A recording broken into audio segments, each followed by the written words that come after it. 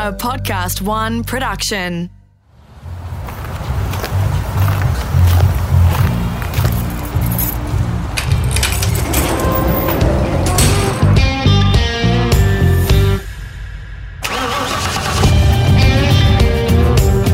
I'm automotive commentator and journalist Greg Rust, and this is Rusty's Garage. I'm back in Melbourne for this ep, and my guest is someone you've all been emailing and asking on socials to get. Neil Crompton is the voice of supercars. He's one of the hardest working people I've ever met, globally respected for his work in motorsport, in broadcasting and in the automotive sector. When Crompo does something, it's organised with military precision, executed perfectly, and the presentation always blows you away. He's not the kind to bang on about himself, so pinning him down for this chat has taken a while, but it's been worth the wait. We won't get to every aspect of his career, but we cover some fantastic stuff. It'll appeal to lovers of bikes too, because he's been successful on 2 and 4 wheels. Hopefully it also gives you a sense of the work he does behind the scenes to better the sport. Over the past 20 years, I've seen just how much this really drives him. First and foremost, he's a racer with an impressive CV. NC drove for Peter Brock, alongside Craig Lowndes, and for some of the best factory teams. The commentary career has taken him all round the world. Formula One, his beloved Champ Car or IndyCar, and more. He quietly counts some famous names as friends. His own production company has won awards for its work, and he runs the very professional Toyota 86 racing series in Australia too. Crompo is a family man, a pretty handy water skier, and one of the most thorough light aircraft pilots you'll ever fly with. All these skills were born out of a fascination. Actually, obsession is a better word, that was evident very early on. Grew up in Ballarat, Western Victoria, born, bred, snap, frozen, because it's the world's coldest place, very close to it. I think it came from Dad, but there's no real logical origin for all of this other than for some obscure reason, perhaps laced somewhere in the DNA, there was a car fixation. And as a kid, literally as a toddler, because in those days there was no such thing as having to worry about seat belts and there's probably 1/10 the volume of cars on the road, I would stand between Mum and Dad and call the brand names out going the other way, which is frighteningly sad, but it's true. So, and just dreamt of cars, drew cars, talked about cars, and was just a car fiend.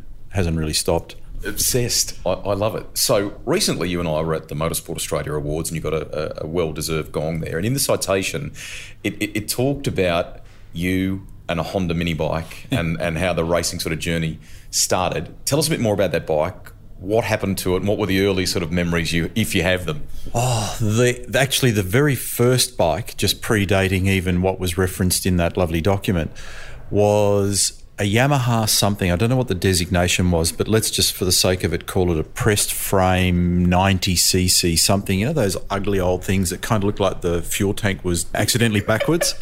It's kind of predating the Lee Diffie postie bike disaster by a couple of decades most likely. But, really ugly, horrible, nasty thing, probably a real early forerunner to what was ultimately an explosion of Japanese motorcycles, which was huge in that mid-70s.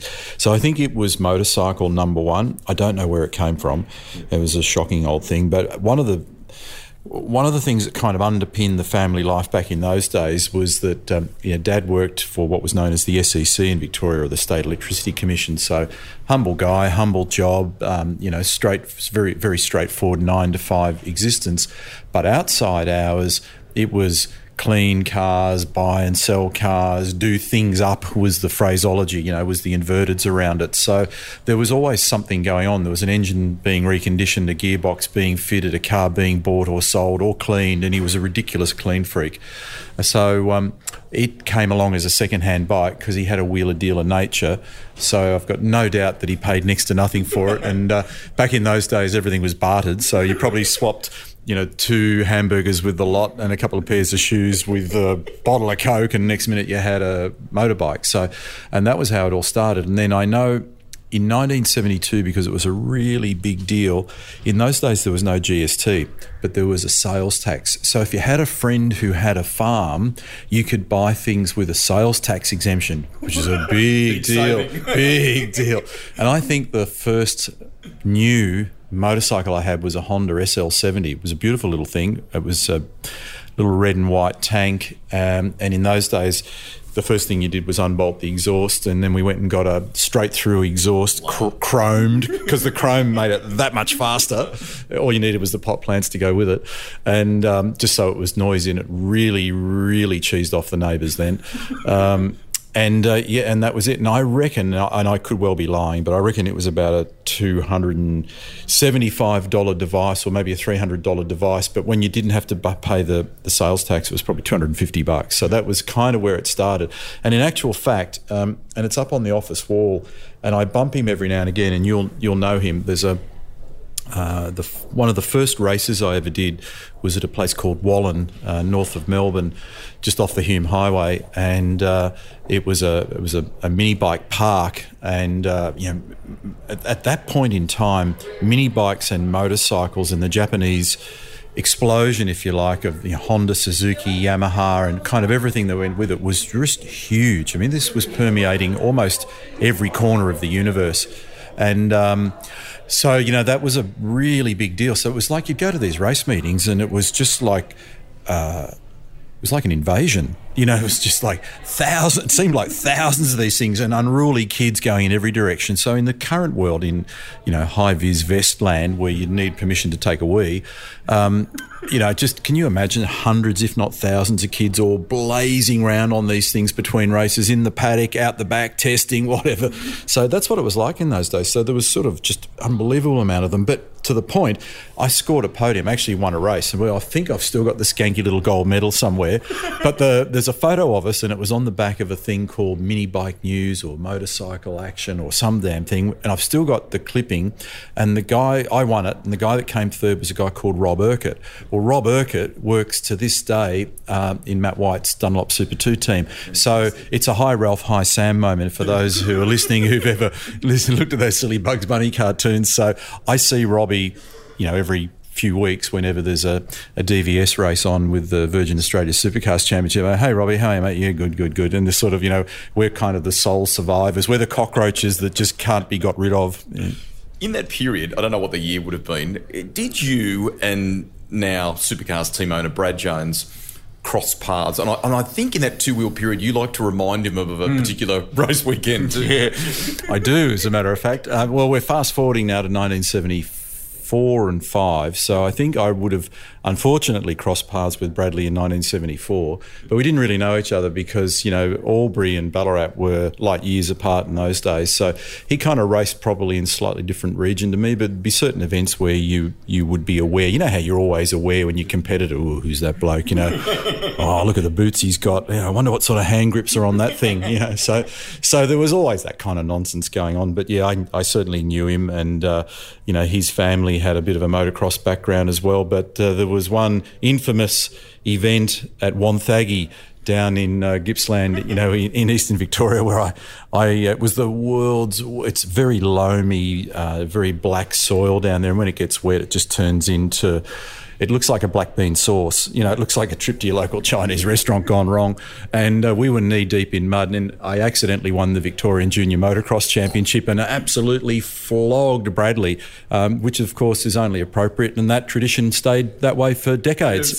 And I'm sure he'll respond I have no doubt. In kind. So what were the cars in the family then? And did your late dad sort of say, right, we'll pack up and we'll trek off to some of these race meetings? Is that how it all kind of began?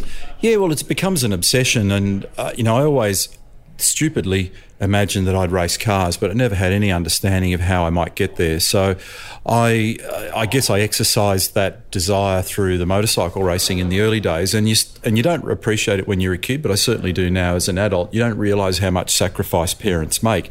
So this would have been an enormous undertaking for my dad, and buying a motorcycle, scraping money together, working on it. But I mean, what it also did was it gave you a real valuable lesson about life and preparedness and rolling your sleeves up. So really I can't ever remember being bored ever in my life. You know, I've just always been one of those maniacs who feels like there's a size 10 mission and there's only size 8 time, and that applies from as far back as I can remember. And I probably picked that up from Dad.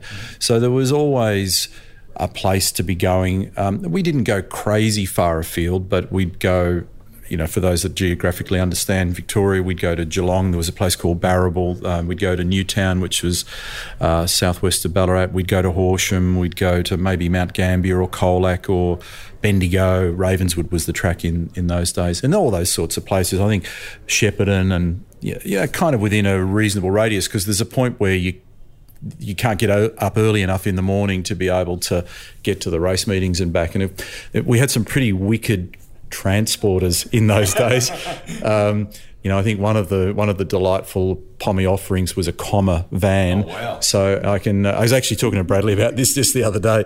I can remember it was a place called Monza Park, not to be confused with the famous Italian racetrack, but it's just south of Ballarat, and it was so cold that I remember jamming an umbrella on the throttle pedal of this thing. I wasn't old enough and licensed to drive, so Dad would have started her up, got her running. We would have jammed something on the throttle to make the engine run, to make the water warm, to make the heater work.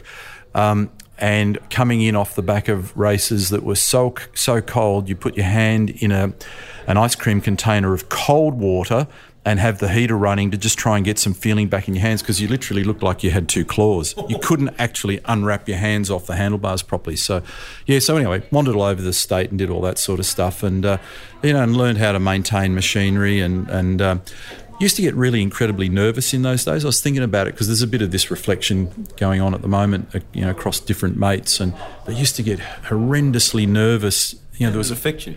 Oh, there was kind of a feeling that you had, because I to this day I hate getting up mega early, and to get to some of those places and to get ready to go to scrutineering and all that sort of stuff, you probably had, I don't know, I'm guessing, but you probably had to be there at 7:30 or 8 o'clock in the morning. So if you're going to go to Shepparton or Wonthaggi or Mount Gambier or whatever, I mean, you're probably getting up at 3:30 or something stupid, and I used to feel sick. It was. But I loved it, and stupidly again, I kind of always imagined when I was riding the bike that I was racing a car. So I sort of converted the obsession in a different way, but really fond times. Did a lot of it over a long period of time, and look back at it now very fondly. Still got a few scars to prove the mission. Well, before we move to the car chapter, that was kind of my next question. A, injuries, and B, were there heroes? Were there some meetings that you went to where you were like, oh man, it was so good to see that person race? Oh, absolutely. In that period, I couldn't tell you the exact dates, but there's probably a bit of paperwork laying around in the office somewhere. But I can remember going out to Calder when the internationals came. And the internationals were Roger de Costa, Joel Robert, Andy Roberton, Adolph Wheel, big names from international motocross, and later Gaston Rayer, who unfortunately passed away with cancer, I think, from memory. But, this was when, like I said earlier, every second household seemed to have a motorcycle or an interest in it in some way, shape or form. Certainly in regional parts of the country. It probably wasn't quite the case in the metro areas. But yeah, I can remember seeing those guys. I mean, one of the things that was mega, and I can remember we were all spellbound, I think you probably were too, but when we all very first saw On Any Sunday for the first time, and we see that kid come over the jump crossed up, it's like, oh, can you believe that? So, I mean, there was the fantasy around all the gear. There was just the evolution of the bikes, which sort of turned from these oil-leaking, nasty kind of nasty things, that people used to cut lawns with, and all of a sudden it became quite sophisticated. The monoshock suspension on the YZ series Yamahas and the laid-down shock absorbers on the RM series Suzukis and the all-red tanks on the CR125 Hondas and all that sort of stuff. It was a big deal, and it was an exciting time. A CR125 six-speed was a pretty serious weapon. And I was a Suzuki rider because we had a deal with Suzuki Australia and through a dealer, and had support from the distributor. But I remember we went on a family holiday at one stage, and Geelong, which is like dead set 80 k's from Ballarat. Not quite sure what that represents in terms of a holiday, to the Barwon River, and got bored really quickly, and so Dad went and bought a second-hand CR125, which we then cleaned up while we were away on and then went riding. And that was cool. It was a little silver tank with the green over the top of it and 6-speed, like a 6-speed. If you had a 6-speed gearbox, you had well and truly arrived. That was, having that extra click made all the difference. What are the injuries?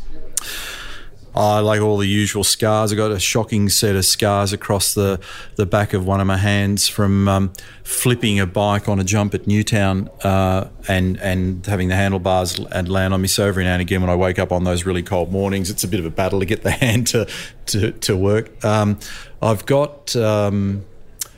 in fact, they pulled it out. There was an axle through my right foot, through the metatarsals in that, because I smashed it up on of all things, a Husqvarna 390, practicing for the Australian Motocross Championships. Would have been about 1978 or something like that. It's 1,000 years ago. And actually another sort of slight weird one was that, and this jumps the tracks with stories, but went dirt bike riding with Richo, with Jimmy Richards and with Brock once upon a time, which was kind of funny because, Richo was hardcore, and I bought a KTM something or other, 250 something or other, which used to stay in his garage when we were all teammates. So I guess this is I'm jumping 10 years now into the latter part of the 80s.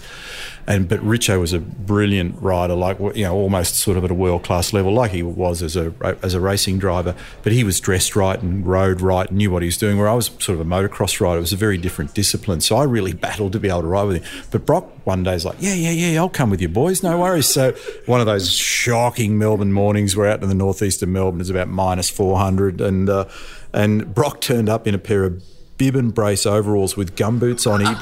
He looked like Elmer Fudd. And he took one look at what Richo was dressed like and what we were doing and how we were riding, which, Richo would find the most unbelievably difficult track to ride on somewhere and then try and transverse it. And it'd be like at a 74-degree angle, either up or down, and you'd go, oh, my God. And so Brock took one look at that and went, oh, geez, I've got a meeting I forgot about. I've got to go, boys. Yeah, of course. But I pressed on and broke my ankle. But I did it at about 1 kilometre an hour. So there's still, I just haven't been game, because I hate operations, I haven't been game to take the wire out. So I've got an ankle that's lock-wired, which is no fun. Before we move into the whole car racing stuff, I'm glad you bring up Peter Brock, late Peter Brock. He would feature in your life quite significantly along the way. But when was the first time you met him? You met him as a young bloke, and that left quite a lasting impression on you. Yeah, it did. And I've actually still got a race suit in our meeting room at the office that he gave me, and it would have been at a point probably towards the late 70s, I guess. It's from... Yeah. I don't even know how. I mean, I was just a fan, and... we'd go to Calder, we'd go to Phillip Island, we'd go to Sandown, and it's an important lesson. And unfortunately, as a driver, you can't always apply it, where you need to be able to give time to our customers, because our customers are the lifeblood of the industry. It'd be the same for you. Everybody always tries to bend over backwards, but he had that special gift. Craig's got it as well, obviously. He's got that personality that allows him to engage. But sometimes you're just dead set busy. There's just nothing, you're due for a debrief, or you've got to be somewhere, a national anthem, sponsor function, get in the race car, whatever. So it's not always that easy. But somehow Peter was one of those guys that always made it feel like it was easy for a customer or a fan to approach. So, I approached him as a kid. I would have somewhere... photos and junk from him in the early 70s. But he used to be... Rallycross was a thing that we were really into. We used to go to all the Rallycross meetings out at Calder, which were out at Calder in the early 70s, when they used to use a combination of the actual old racetrack, the original racetrack, which was short in those days, and running around on the dirt. And he used to be parked up. He had if my memory serves me, it was an HK... duck egg blue Holden panel van with a tandem trailer with a supercharged Rallycross Tirana on the back. That was the Holden dealer team. That's what they were in those days. No transporters, and maybe a couple of blokes, maybe with some open enders and a couple of ring spanners and screwdrivers, and away they went. And parked next to him in those days was Leonard Teal, had a little Toyota Corolla, and he was famous actor from the Homicide show. So, Brock, international race driver extraordinaire, and Leonard Teal, actor. So if you got to, as a punter, walk up and say hello to these people, and they dared to say hello back, you'd just been blessed.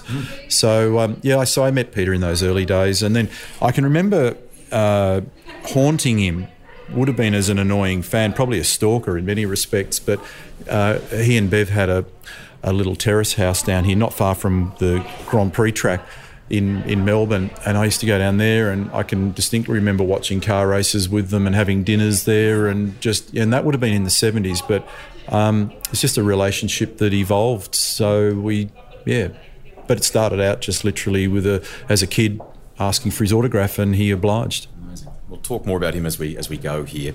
I might not get the eras and the timings right. We could be jumping around a little bit in the storytelling, but before we get into your car racing chapter, am I right in saying you established a bit of a business as a young man that was kind of ahead of its time? Was it BMX and sort of adventure shop, and what was it? Well, because I was disinterested in school, in fact, I looked at some of the reports recently, and they're kind of, what did they say? Oh, they're just, Neil talks too much. Yeah, absolutely. You can send an invoice for that if you get it right. And another one, which was a classic, and I haven't found it, but I know it's there somewhere, was we know Neil's at the bottom of all the trouble, we just haven't caught him yet. So look, I felt that at that point, as I was becoming a teenager, that school was just getting in the way of what I wanted to do, and what I wanted to do was race cars or somehow hang around car racing. And for the young people listening today, don't listen to your Uncle Neil. Get an education and do something special with your life. Don't be a maniac like Uncle Greg and Uncle Neil. But so look, I got out of school relatively early, I suppose. I finished what the kids now call year 11.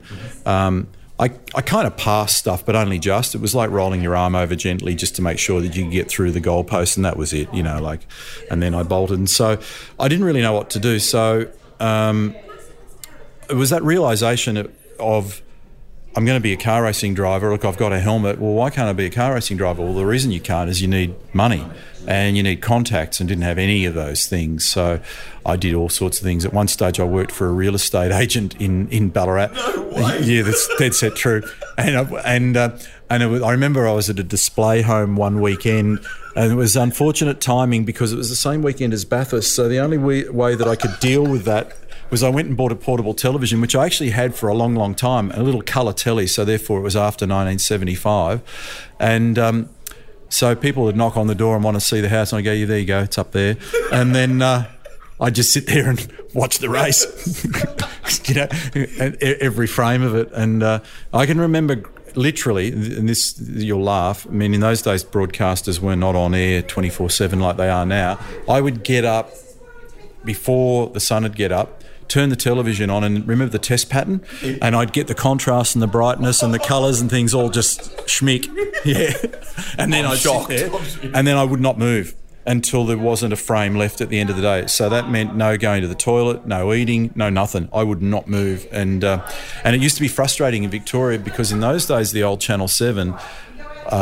7 was not a united company across the network. There was kind of 7 Melbourne, Brisbane, Sydney. They're all kind of 7 by number but not by association.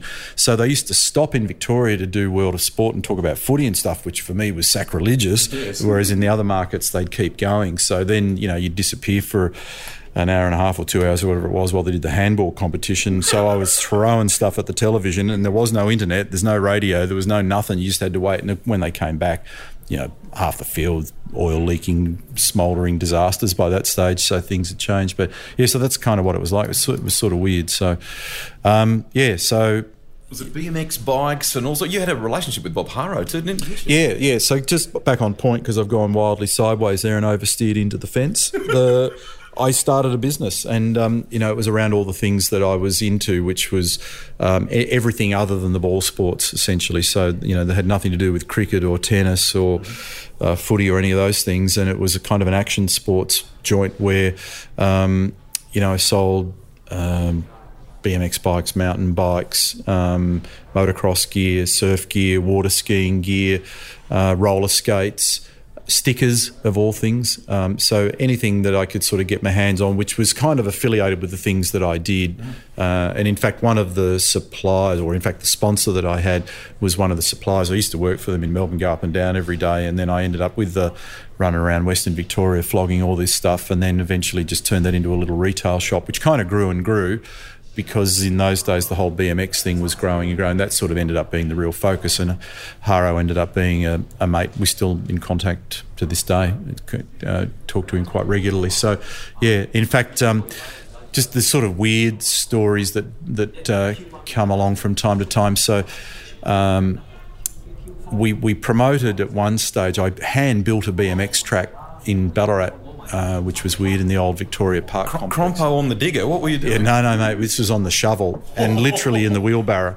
Yeah, and there was a fellow that did have a digger, but it was fundamentally like a hand-built thing, and it was made out of this, I don't know what you call it, this effluent or this emulsion that came from the local paper mill, which was like a white clay with gravel in it. So we had this white track with sort of green grass all around it, so it looked pretty funky. But we got Castrol backing for it, and it was called the Castrol Boss of BMX.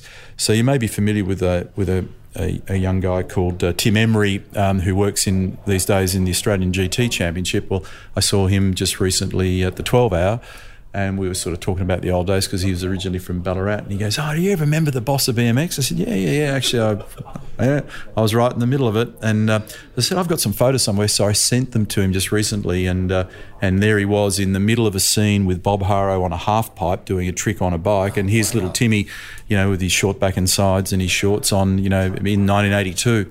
So so there's lots of these weird connections where you bump into people, and the guy that helped me build that event was a guy called Vincent Tesoriero, who was the guy instrumental for the Mr. Motocross, who was the guy instrumental for the birth of the Bathurst 12 Hour, which to this day, is still a very important part of the motor racing calendar. So, yeah, lots of little weird connections along the way. Get to the first car in a sec, but I would imagine, even though you left school early, it brought a lot of strengths together. You talked about having a good sponsor relationship with one particular bike brand. I would imagine, I can picture the BMX track now in the detail that would have been done, the presentation and so on. Yeah. So you were kind of bringing a lot of those skills together. You got a great sense of customer, Crompo, you always have. That probably came together, all of that stuff at an early age. I think that's probably accurate, and you also get you learn by drowning or swimming, a sense of survival in many respects. So, I can remember just writhing on the floor at one stage in the office, because it was very much a 7-day-a-week sort of silly hours a day guy, and, overbuying stock at one stage, which would have been, bicycle stock, and feeling so sick, but it turned out that I generated a stomach ulcer. I got myself into such a frenzy. But you learn the hard way, particularly when it's your money, and if you've got people working for you, or you're doing, you're dabbling in things that have got risk in it. You learn the hard way about trying to survive and trying to make sure that things stay in the black rather than tipping yourself over. So, you learn a few valuable lessons. But, customer is king. We're ultimately beholden to customer satisfaction, whatever it is you do, whether it's motor racing, broadcasting, retailing, whatever it may be. So I think those lessons were really valuable in the early days. One of the first race cars I reckon I can recall was a Mitsubishi Cordia Turbo. I think it's 1985. You talked about wanting to always go car racing, but what actually sparked the move? And was it Neil Crompton into the dealership, buy a brand new car and build it ready to race, or was it already a turnkey race car? I have to compress a few eras here to get to that part of the story, but the short version is that a business that I built, I sold, and I had a girlfriend in Sydney, or through the process of getting kind of more involved in the calling side of my universe, I ended up travelling to Sydney a bit, so therefore there ended up being a girlfriend in Sydney. And then with some money in my back pocket and some different connections, I had the opportunity to sort of light up the wick on the car racing thing. So yes, the first racing car was a Mitsubishi Cordia, turbocharged front-wheel drive horror story that had so much torque understeer that was sufficient to provide for the entire world. So we had enough of that going. Actually, Scapey drove one as well. We both drove at the Whitten 300. I don't think we managed to crash into each other. He drove for a guy called Peter Granger, and his was orange with number 9 on it, and mine was red and white with number 7 on it. A pair of goons. And and I drove with Peter McKay, and it was a bit of a family affair, fettling the car, and it was a car that I think from memory it belonged... What happened was in those days, Mitsubishi, like a lot of the car companies in those days when those celebrity races were happening, they'd put those vehicles up and then they'd sell them back to the dealers at a discount. So I think I scammed it from the dealer somehow in Sydney, Haberfield Mitsubishi, and I think we probably, I don't know, rented it or something. Would have been a scam. But anyway, so, yeah, managed to whack some stickers on it and went racing. But, yeah, great memories. Just... Look, in that period of the 70s and 80s, if you were a young bloke, you probably, your dreams were maybe to play AFL footy and have a run around the MCG, or heaven forbid be a racing car driver and do something like what Peter Brock and others did. So to be able to exercise that opportunity, was a huge thing. So you take it deadly seriously, and I can remember being... Depressed is probably too strong a word, but thinking at one stage that, this is never going to happen. I remember being in the shop at one stage going, this is never going to happen. I'm never going to be able to make this work, which is a bit depressing. And I'm sure it's a feeling that many have shared in motorsport, or those that have got the dream or the desire to be involved more deeply in it have probably been through that, where you just can't quite connect with the ball.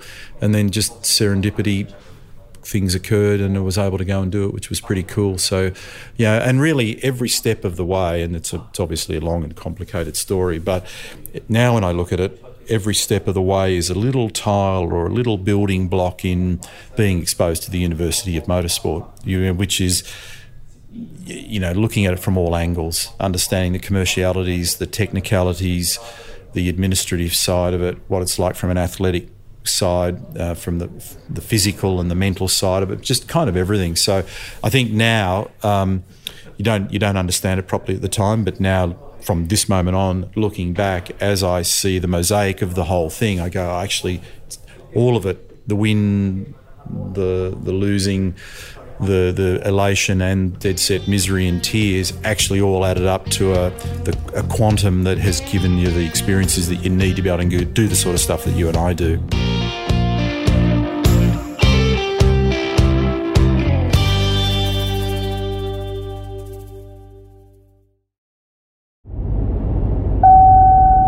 Before the virus, the word corona used to just remind you of that model Toyota your weird auntie and uncle drove. Why did it always smell like cats when they didn't even own one? So you brought up commentary there before. When was the first time you picked up a microphone? Where? And did it come easily? I don't have a pinpoint date, but it was as a result of an injury on a motocross bike. And if I can roll the clock way back, in the really early days, they've now got a new name in the modern era, but in the really early days, the governing body of motorcycle racing was called the Autocycle Union, and then there were the state-by-state versions of that. So the ACUV was here in Victoria, and the then secretary was a gentleman who was an electrical engineer that worked in the Victoria Hotel here in Melbourne, and his name was Bill Clough. And somehow my dad befriended him. I've got no idea where the connection came. I presume it was from race meetings somewhere along the line. They must have ended up being mates, colleagues, or whatever. Anyway, there were a couple of fellas, I actually remember their names, probably best I don't nominate them, but there were a couple of older boys who were doing the commentary back in the day, and they weren't really connected to the riders or the machines or what was going on out there. And I was on crutches, and they were talking, I think, whenever we'd ever hear them as riders, just about yesteryear and old bikes and all that sort of thing. So anyway, long story short, somewhere along the line while I was hobbling around, old Bill said, "Why don't you do that stuff?" And I went, no idea, haven't got a clue.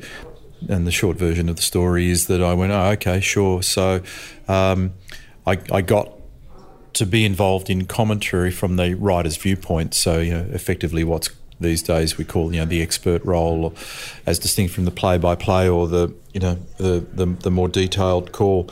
So, and I think, but I'm not 100% sure, so I could trip over here, but I think the very first opportunity to do that would have been somewhere towards the back end of the 70s, and it was on what was then known as the O10 network in Melbourne, which then became Channel O, which ultimately became Network 10.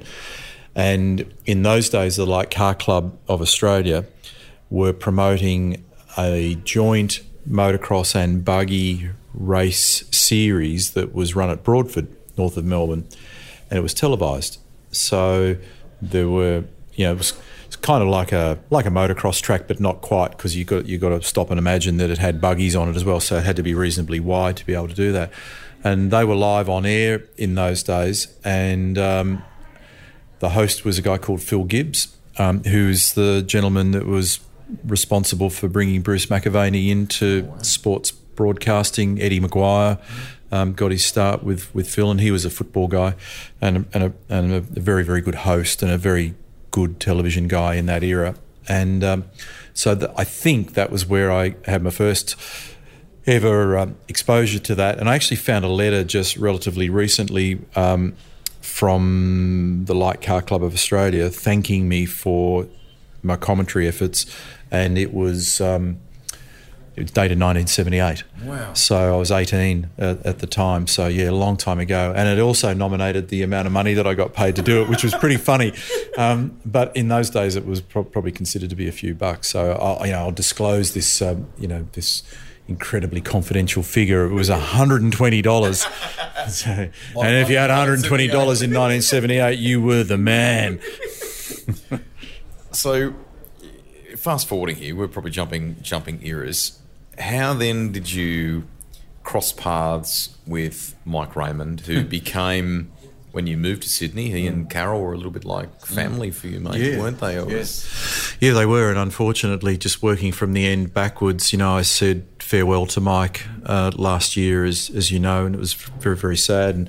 And I mentioned at the time and personally to Carol that, they did act in many ways like a mum and dad when I came to Sydney, so they're a very special place in my family and in my heart. So, I was deeply saddened to lose Mike, and we stayed in contact to the end. And, I was brokenhearted at Sandown last year when the news came through, and I knew it was coming. But even now, talking about it makes my hands sweat. So back to the question, true story, totally by accident, and I think I've probably told this story a couple of times. I'll try and précis it so people don't fall asleep. But I had a business. It was Ballarat-based. We were in all those things that you and I discussed earlier. But one of the things that we also did was we imported stickers from America, which was a really big deal back in those days. Every kid had a BMX bike, and stickers were a thing. And we had a lot of stickers. I'm talking tens of thousands of dollars worth of sticker stock, which we used to wholesale, retail, and mail order. And we were also agents, because he was obviously a mate of mine, and I also did some work with him for Vincent Tessariro's Rat Clothing gear. And Rat Clothing were doing motocross gear, and they were also doing BMX gear. So I used to roam the planet trying to flog this stuff. And so I went to Metro West BMX track one weekend, having locked the shop up in Ballarat, thrown the keys to one of the young guys that worked for me. Would have driven all night on a Friday night to roll out at Metro West, which was adjacent to the old Liverpool Speedway. And you'll laugh at this because you know what I'm like when it comes to this kind of authoritarian behaviour. But all of a sudden, someone's on the PA going, with the owner of, and I had an HJ Holden panel van that was sign written, right? So this is a 3 on the tree Holden Nasty. With the owner of Holden Van ABC 123 or whatever the rego was, please report to the tower. Well, the tower was just like, a metal bucket that had a ladder on it. So I'm thinking, geez, I reckon that must be my car. So, and I go and look because I didn't know the rego. Oh, yeah, geez, that's my car. I better go to the tower and report to whoever it is who's calling. So I shimmy up the ladder, and looking down from above is this very stern-faced gentleman who was all about business, and there was no frivolity, staring down at me saying, who the hell do you think you are, turning up and parking where you did and selling merchandise without a licence and no parking permit and no permit to sell anything here? And I'm like, yeah, okay. So, it's just, you just sell stuff. Well, it was Mike. So Mike was berating me. Anyway, we got 2/3 of the way through copping a lashing, And he goes, are you the bloke that's done a bit of the motor racing stuff on the ABC? Because after I'd done the 010 stuff, the Light Car Club were promoting motor racing at Sandown, and they were connected, obviously, in Victorian motorsport. So somewhere along the line, I ended up getting dragged in by the then general manager of the Light Car Club, was a guy called Ian McKnight. Mm-hmm. And he, at one stage, I recall, do you know anything about car racing? It was like, do I know anything about car racing? So I was, I was about as hardcore crazy as you get.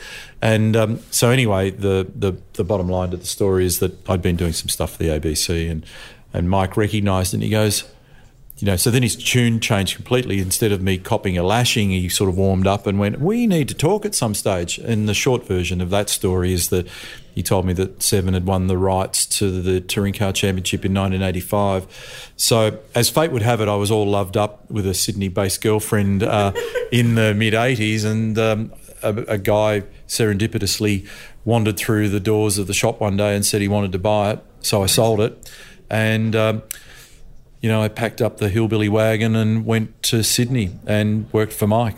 So that was 1985. Our colleague and friend, Michael Heaton, who was a junior burger, probably editor. Videotape operator in videotape. It was called Production Videotape at Channel 7 in the mid-'80s. He and Joe Ashby. I remember him. Who are still around our game to this day. Well, Joe is still, Joe's a she. Yes. She's still what's called an EVS operator in the motor racing telecast to this day. If I can just do a quick aside, I know I kind of know where you're going to go, but we are blessed by having some amazingly passionate people that produce motor racing television behind the scenes, and you know many of them, and you and I have seen some of them just recently. These are people that, over the years have worn Channel O shirts, Channel 10 shirts, ABC shirts, SBS 7, 9, 10, you name it, and everything in between. But fundamentally, they're motorsport people who are involved. Yeah, Ian O'Brien, who are involved in motorsport broadcasting. I mean, Ian O'Brien, you mentioned, who was an Olympic gold medalist. I did motocross with him and John Rowley, who was the head of SBS Sport at one stage in the early 80s doing motocross. I mean, that's how far back. And he's still involved to this. He's still a senior cameraman to this day. So we have some people who are incredibly passionate, and they've elevated Australian motorsport broadcasting to a world level.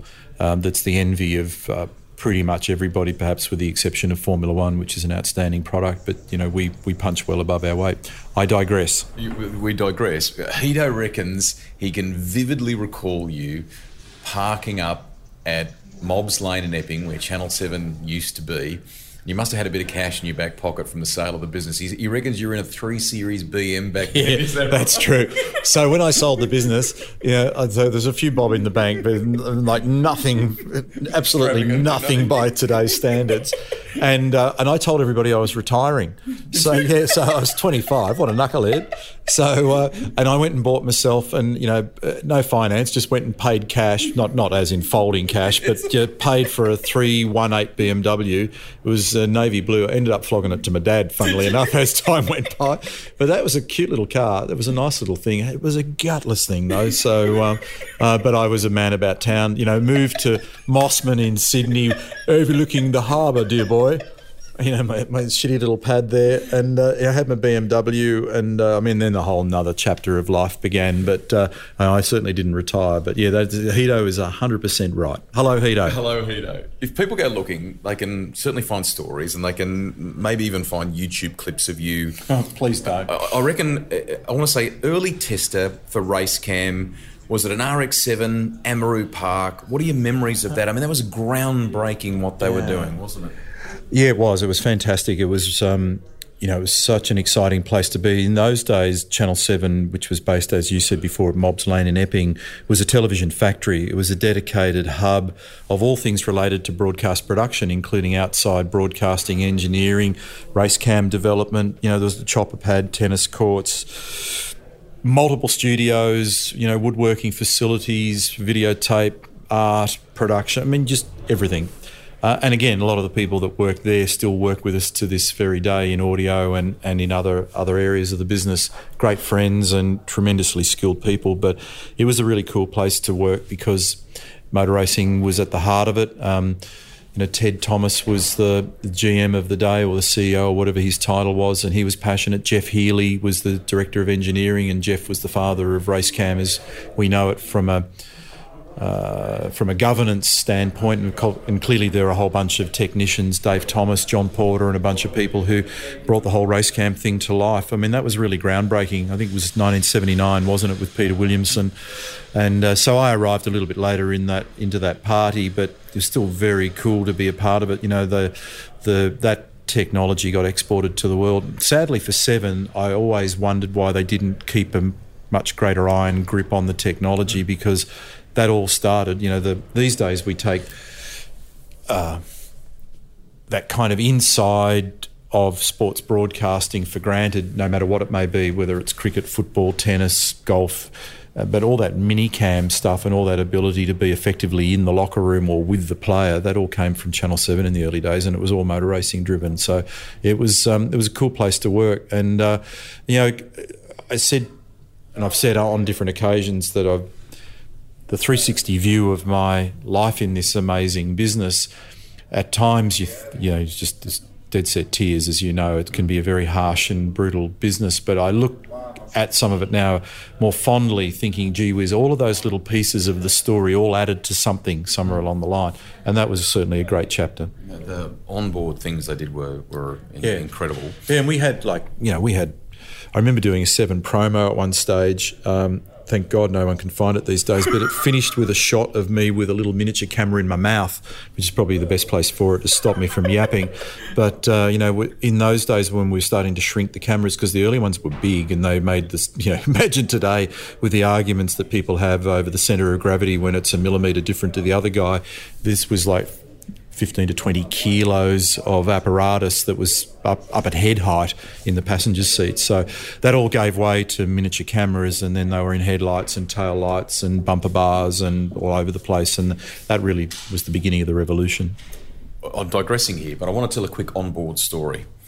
One day my friend Neil Crompton, when I was working at Channel 10, calls up and says, I want to decode motor racing. We're going to go to Malala with the Holden racing team, what was a 3-seater ride car, and we'll wander around and we'll let people know what these acronyms stand for, these nicknames stand for, etc., and then we'll go for a drive at the end of it. And I was chuffed because I would get to do a couple of laps. Who was the passenger, I was the passenger, and we had that day one onboard to play with, but our producers wanted multiple angles. So that meant we had to cut a lot of laps.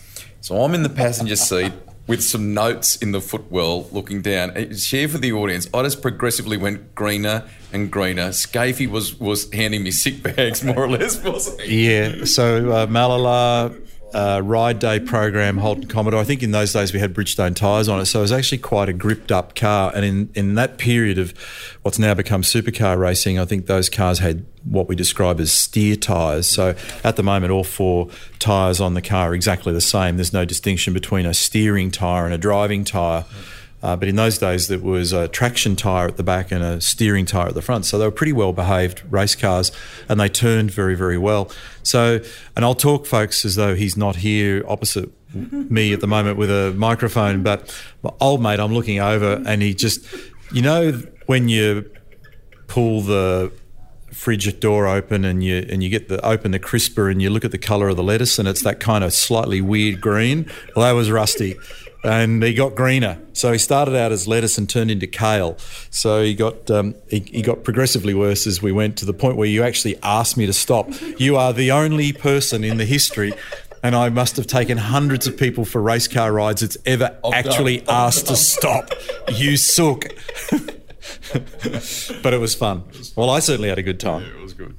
There's been some amazing cars over your career, mate. Can we bounce through a couple of them in racing terms? Firstly, the opportunity to drive a touring car for the great Peter Brock. Am I right in saying that was circa 87, and how all that came together?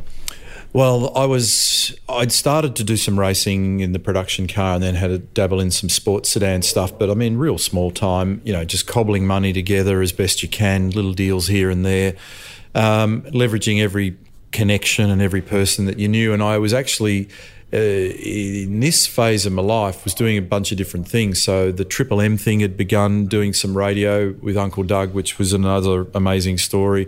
The Channel 7 stuff was happening. I was still contracting to a company that I was involved with back in the bicycle days. So I still had a contract with a company called TI Industries, who were the Malvern Star and Rally distributors and importers in Australia, because they'd given away making bicycles. And so I was like a consultant to them to wander around and try and iron out difficulties between the business and their dealers, having run a dealership effectively. So kind of all these weird things, but so it meant that I was in and out of the offices at Channel 7. I wasn't an employee, I was a contractor, so it wasn't really a 9 to 5 thing, but obviously the closer you got to the motor racing stuff each time, the more you were in there. And then we used to do another program called Sports World, and there are various segments and things in it. In fact, we used to do this thing that I loathed that it was called the Motorsport Rap. Oh, God, it was punishing. And so-and-so finished third. Yeah, oh, my God. So Mike used to take this feed. It used to come in on the satellite from NBC and CBS and everybody in the States. It would just be this collection of crap so there'd be boat racing and desert racing and stuff, and there's nothing. You know what it's like because you work in the business. No advisory. Who are they? Where are they? I remember one of the boat races at one stage. Some bloke won it. I didn't know what to call him, so I called him Rusty Seabolt. It was that sort of, so it was that sort of nonsense. Anyway, where the hell was I going? So I'm in at Channel 7 and the phone goes, it's Bev Brock. And so I don't think we had mobile phones in those days. And they're right in the middle. So this must have been 87. They're right in the middle of that giant meltdown that was going on with Peter and Holden and the polarizer, and Alan's walked and John's walked, Moffat and Harvey this is. And she said, look, we're going to have Peter's been watching. I mean, I knew them very well. And, Peter's been watching and he wouldn't mind giving you a run in the car at some stage. So we're going to have this, I don't even know what he called it, drive day, I'll call it now, at Calder. And if you want to come down, you can have a run in the car. So, okay, bell's on. Yeah, sure, that's unbelievable. And I actually thought it was I don't mean to swear, but it was a pee take. I thought it was, this can't be, no. So to begin with, I kind of called her bluff. And she's like, no, we're serious. This is happening and we'd like you to come and have a run in the car. So when I got there, it was a whole bunch of people. So I don't remember the exact cars. Noonan would know their part numbers and, whether or not you needed a tetanus shot to get in and out of it. But anyway, so there were a couple of cars, maybe even 3 cars there, I can't recall. And Peter went and set a benchmark time and then everybody had their turn. And it sounds like a bit of a tosser's story, but I matched or beat the benchmark time and I got the job. So... and in those days, it just meant a drive. There was no money attached to it, but you can imagine the what you thought of the opportunity to drive for a guy who had this gigantic reputation in sport and across households in Australia, and in a Holden and in a mobile car. So this was pretty sort of amazing, a bit of a pinch you moment in your life. And so, that's where it started. And I think the first one was out at Oran Park at an endurance race. So, and it was actually quite tricky to drive because it was quite a bit more of a handful compared to the sports sedan, which was a more balanced, grippier car, bigger rubber and it was lighter and all the rest of it. So actually driving one of those cars was a real thrill though. So, I mean, I look in them now and think, oh my goodness, it's a bit frightening. So that's where it started with him in 87. And did you go within a whisker of the licence points you needed to actually run in the 87 race? Yeah. And in the end, you were Johnny on the spot on a major story breaking in the broadcast, but it could have been you, ironically, in that car. Is that right? Yeah, well, yes, but I never do the next jump, which has been suggested of because Peter McLeod, Peter Brock, and John Crook, who got displaced in that car, didn't he? But they ultimately won the race that day. But look, that's all if button maybe. But the truth of the matter is that you started later in those days and the touring car drivers of the day were much older. So keep in mind I'm 27, which by modern standards is an old person in racing these days. But, I didn't have enough signatures under my belt. And I was never expecting to have that opportunity presented to me. So Peter did everything he could. The team did everything they could. I did everything I could. And I actually even went to Perth and drove in one of Peter's great mates was a guy called John Farrell in Western Australia. I went and drove his car one week just to get a signature. So I think I ended up with 4 and you needed 5 because this wasn't just Bathurst as we knew it. It was a round of the World Touring Car Championship. And that meant that you needed, in the day, an International C licence. And the irony here is that I can remember furiously hanging up on Tim Schenken, so gutted and disappointed that I wasn't going to drive in that race. Now with first of all, Tim's a great mate to this day who I revere, but now as a category administrator in motorsport, I understand the full picture of motorsport, and the truth of the matter was I didn't have the signatures. So you can slam all the phones you like, that's the way it was, and you learn to live with it. So yeah, it was an opportunity missed, but then I drove at the next event, which was, I can't remember whether it was New Zealand or Calder, but anyway, I did it, and by that stage we were good to go, and life goes on. But yeah, they went on. As you know, the Texaco cars were first and second. They had dodgy fuel in the cars. They got boned, and Peter won the race, and I think he did 158 laps. He didn't do the 161 that year. So, but, all power to him.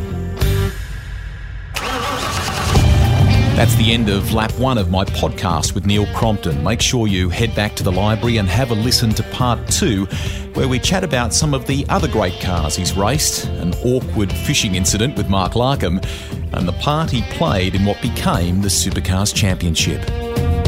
Rusty's Garage is recorded for Podcast 1. Written and presented by me, Greg Rust.